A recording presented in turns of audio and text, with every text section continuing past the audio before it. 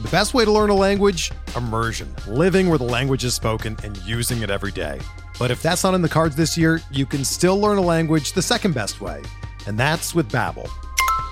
Be a better you in 2024 with Babbel, the science-backed language learning app that actually works. Don't pay hundreds of dollars for private tutors or waste hours on apps that don't really help you speak the language.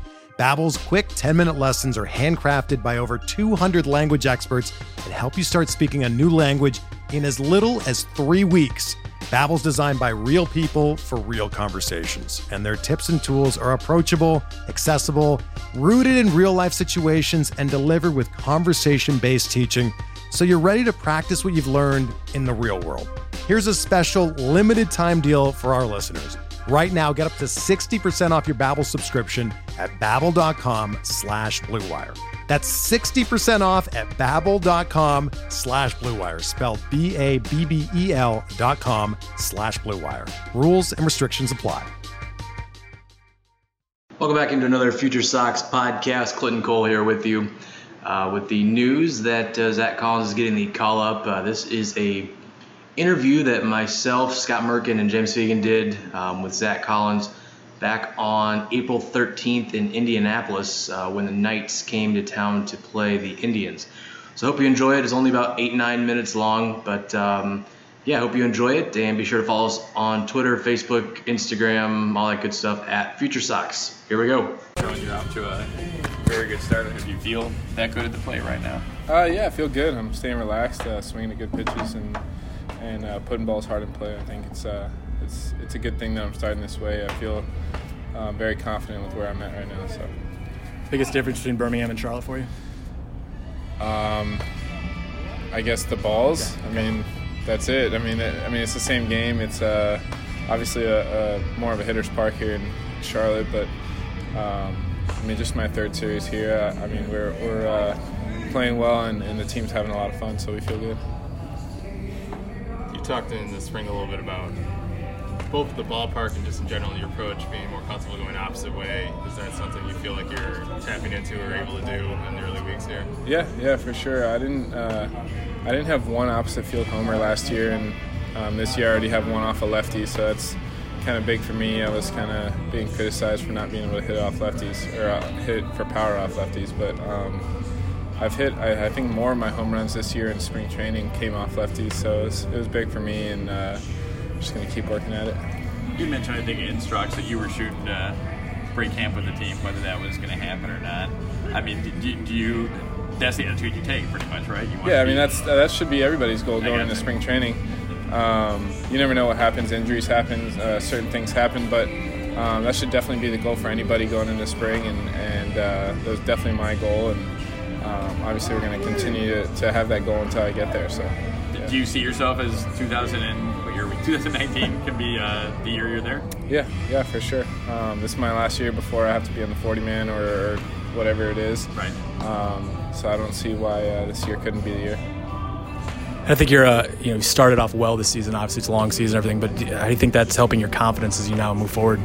Definitely, yeah. I mean, I've kind of been known for slow starts, so I don't think I've had one good start in pro ball or in college even. So now that I'm off to a good start, it was one of the big goals for me going into the season was to get off to a good start. And, does that kind of help ease things for you? I mean, not pressing a little bit more? Or is it... Yeah, I mean, I never really pressed when I got off to a bad start just because I kind of knew it would turn around at some point. But it definitely helps having 4 homers in the first week. So, yeah.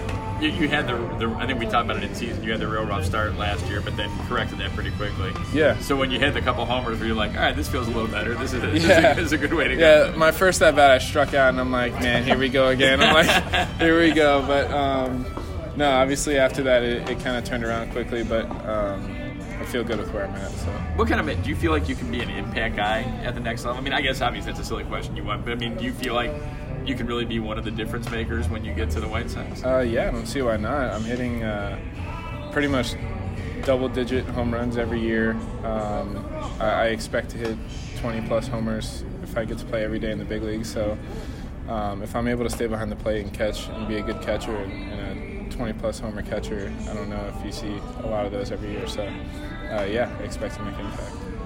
being a first-round pick, you mentioned being aware of some criticism. It comes a lot of scrutiny with your development and people watching your defensive development as a catcher. Yeah. How do you kind of handle that, or do you try to tune it out at all? I mean, I try to tune it out, but obviously it's tough with a lot of social media nowadays and stuff like that. But everybody thinks that just because you're a first-rounder that you're gonna play 5 days in the minor leagues and then go hit 40 in the big leagues. Like, it's nothing, but it's not like that. I mean, the difference between a first-round talent and a fifth-round talent is not that much.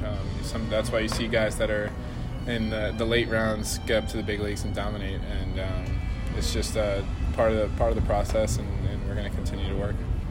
When Hostetler talked about when they drafted you, you were very committed to the idea that you were going to be a catcher long-term. Did you envision it being kind of a long-term process and being a multi-year developmental thing? Yeah, definitely. I mean, obviously fans and some people thought that it was going to be like, boom, I get into the big leagues in 2017 and boom, I'm there. But I kind of knew that they were going to want to develop me a lot as a catcher.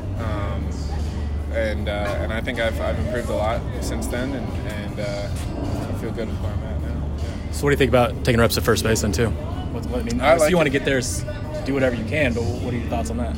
I like it. Obviously, Sevy's been doing well in the minor leagues past couple of years, so for us to be able to play together and kind of complement each other day to day, it's definitely good, and be able to get at bats every day and go to first base and DH, stuff like that, keep your legs fresh through a long season is good. So you guys learning things, between each other behind the plate too, helping each other out and things like that? Yeah, I think it's mostly just like learning the pitchers, because we're going up and every year there's new guys, and obviously it's a new level for me this year, but just learning the guys and learning what they like and how umpires work here, certain things like that, yeah. You play the defensive position that probably has the most complex responsibilities of anybody. Do you kind of look back to when you first got drafted and how much more complex your approach is now, or your understanding of what you have to do? Yeah, I mean, I didn't really call many games in college. I called maybe a couple, but learning how to call a game was kind of huge for me, and it's definitely it's a lot more complex than people think, and I guess every inning can be different based on new pitchers coming in and certain things like that, and then obviously there's different umpires in the league that have different zones, so it's a different way of setting up and receiving and framing, and obviously runners get on base, and it's a totally different game, but it's fun. I mean, it's something new every day, so I like it. You talked about Cease in the instructional league, how good he is. I mean, is he kind of another level type of guy? Yeah. From what I've seen at the end of last year, from what I saw at the end of last year to now, I mean, he's only getting better. And, I mean, even in his first start in Charlotte, he obviously, well, not obviously, but he didn't feel as good as he did at the end of last year, and he still dominated. He still threw 5 scoreless or whatever it was. But I asked him how he felt, and he said a little bit off, but it's only going to get better from here. So the fact that a guy at his age can come into AAA in his first game and dominate in a game that he didn't even feel good in shows how good he is. Being a tall guy obviously helps you, like, as far as power at the plate, but as far, you talked about working on the low strike and pitch blocking. Is that just kind of being a bigger body, bigger frame? Is that something you have to account for with kind of your strategy that you take towards that? Yeah, for sure. I mean, you look at guys like Tyler Flowers, who's we have very similar body types. So he might be a little bit taller, a little bit bigger than me, but he gets pretty much all the strikes, and he's one of the best receivers in the games. And me and McCann kind of worked a lot in spring training on that, and going from a knee with nobody on, that's helped me a lot getting that low strike. But obviously with runners on the base, we're trying to keep the ball in front and just catch the ball at that point. And Flowers is a guy who kind of improved his framing mid-career and did a lot of work on stuff. Do you look at major leaguers who are kind of similar player types to you and try to take stuff that they do? Yeah, I do. I guess if a guy like him can do that and make that big of an adjustment to put himself at the top of the framing list, then I don't see why I can't either. I see myself as more of an offensive guy, and I wouldn't say he's an offensive guy, but he's made a lot of adjustments to make himself known as one of the top receivers in the games, and I don't see why I can't do that either. So if McCann or Wellington goes down, are you ready? I mean, you think you're ready right now? Yeah, I thought I was ready in spring training, so I caught a lot of the big league guys in spring training and bullpens and some in the game, but I don't see why I can't do it right now. Yeah. Do you see any highlights of Eloy last night? Yeah, of course. Yeah, that was pretty awesome. It seems like every game that's like a huge game. I guess his first game in Yankee Stadium, he just balls out. I mean, I've seen him in Futures games just hit homers, and I had a feeling that it was going to be last night. It was going to be his first homer, but obviously he put 2 up on the board over there. So. Pouring rain, yeah. Yeah. Pretty cool.